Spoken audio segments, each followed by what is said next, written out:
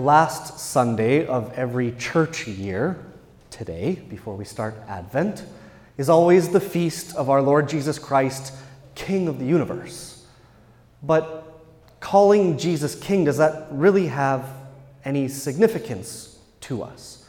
Because none of us have really ever lived under a king. Now, if there's any monarchists among you, I'll be in trouble after Mass.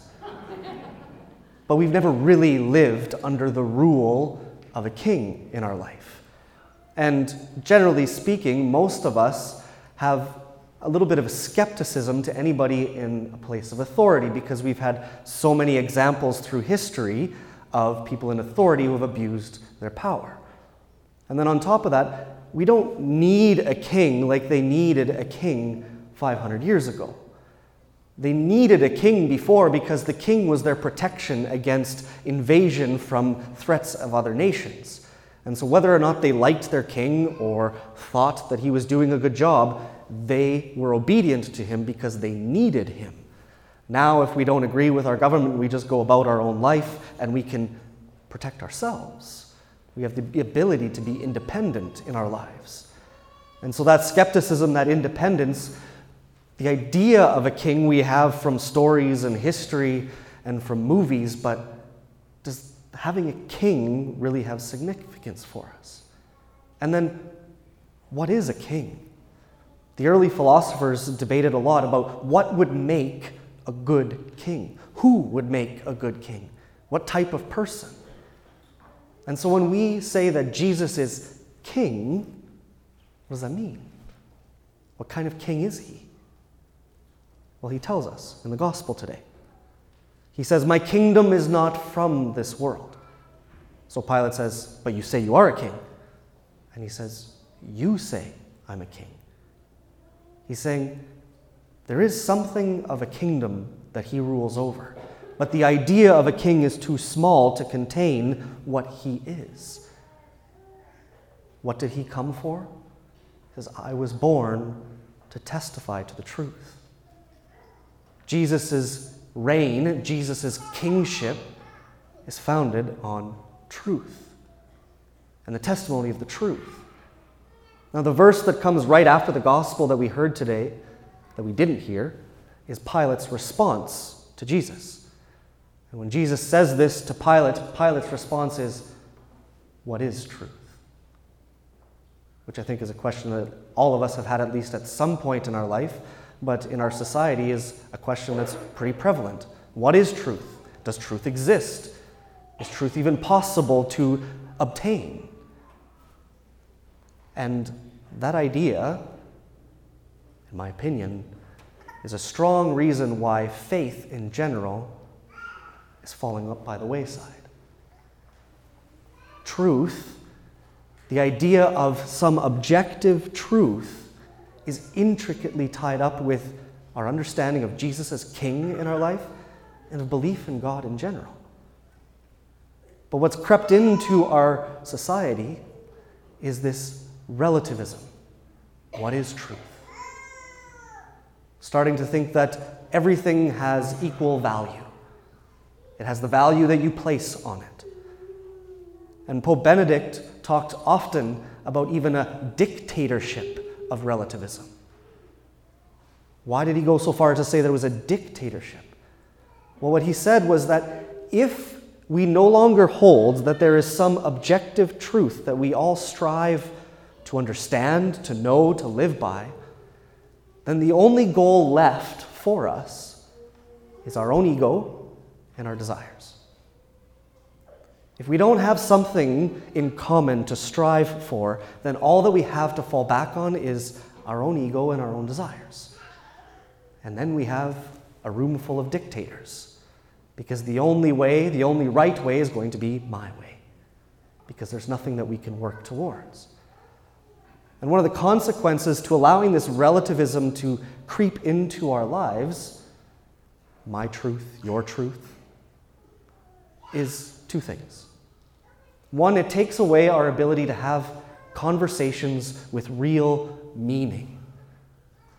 Why? Because every time we talk about something of real meaning and value, it will end up in conflict. Because no two of us are the same.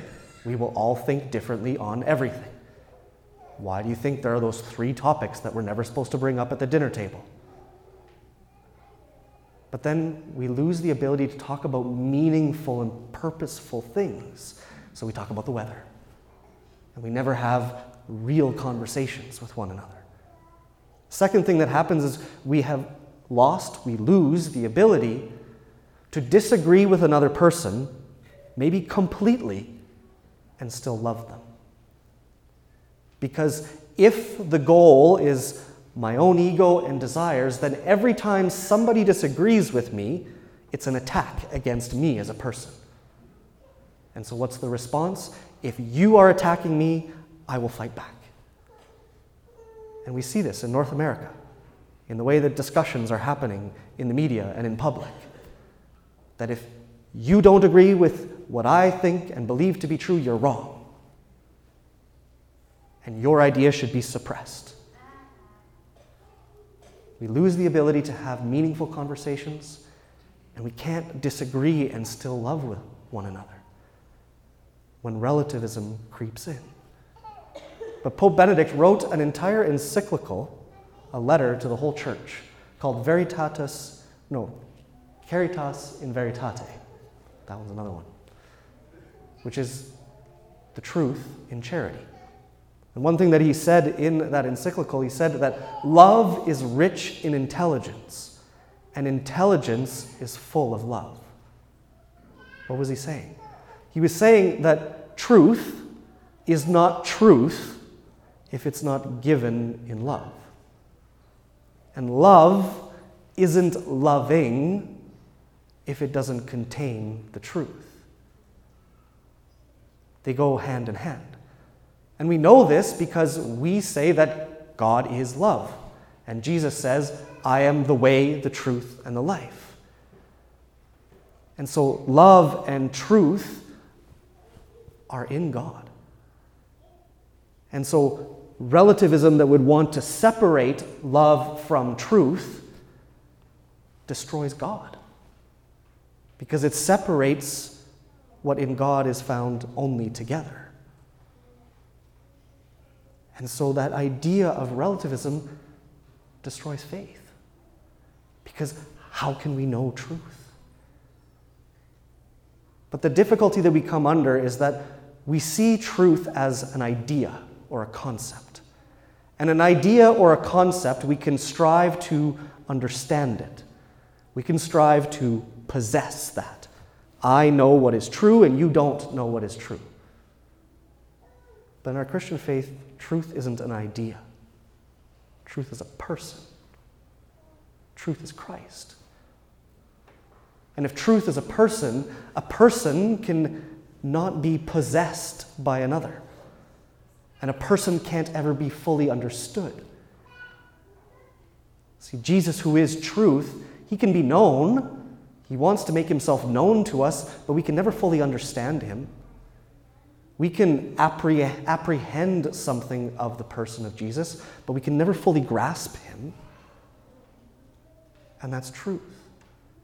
So when we say that in the church, we are the caretakers of truth, we're not saying that we hold on to the idea of truth and we have it and you don't. We say that we have come to know Christ, and we want you to come to know him too. That it's not something that we have and hold above and over others, but it's something that we have come to know and have apprehended in our life, and we're striving to seek it together. What's the point of all of this discourse on truth? Why is that so significant? Because not holding to truth impacts our relationship with God, with each other, and with ourselves. If we don't hold that there is some truth, then how can we ever believe what is told to us in the Scriptures? How can we really grow into a faith that trusts that what God has spoken to us is true? We'll never have that. And the seed of doubt will always remain in our life. And we'll struggle in our faith always. With each other, we won't have anything to live for together. We will do our best to try to mitigate the differences so that we can live in some form of peace. But if it's my desires against your desires, eventually they're going to come into conflict. And we can't find a way to be united and find peace. And then finally with ourselves, if there is no truth that is given to me, that I strive to live in union with, if the only goal that's left is my ego, my desires, then that means whatever I think up in my mind is true for me. Isn't that a scary thought? That whatever is my idea of truth is what is true. And that causes great damage to ourselves. But for us as Christians, truth is a person. Truth is Jesus Christ. His kingship is one of truth, leading us to God. That the truth is there to lead us to what is greater than ourselves. That his kingdom that we all belong to is one that is there to bring us to the Father. He testifies to the truth. He testifies to the Father. So when we think of Jesus as King, it's not as one who lords himself over us, but he's one who speaks truth to us to lead us to where we want to go. Because for us, truth is a person, and Jesus is King in truth.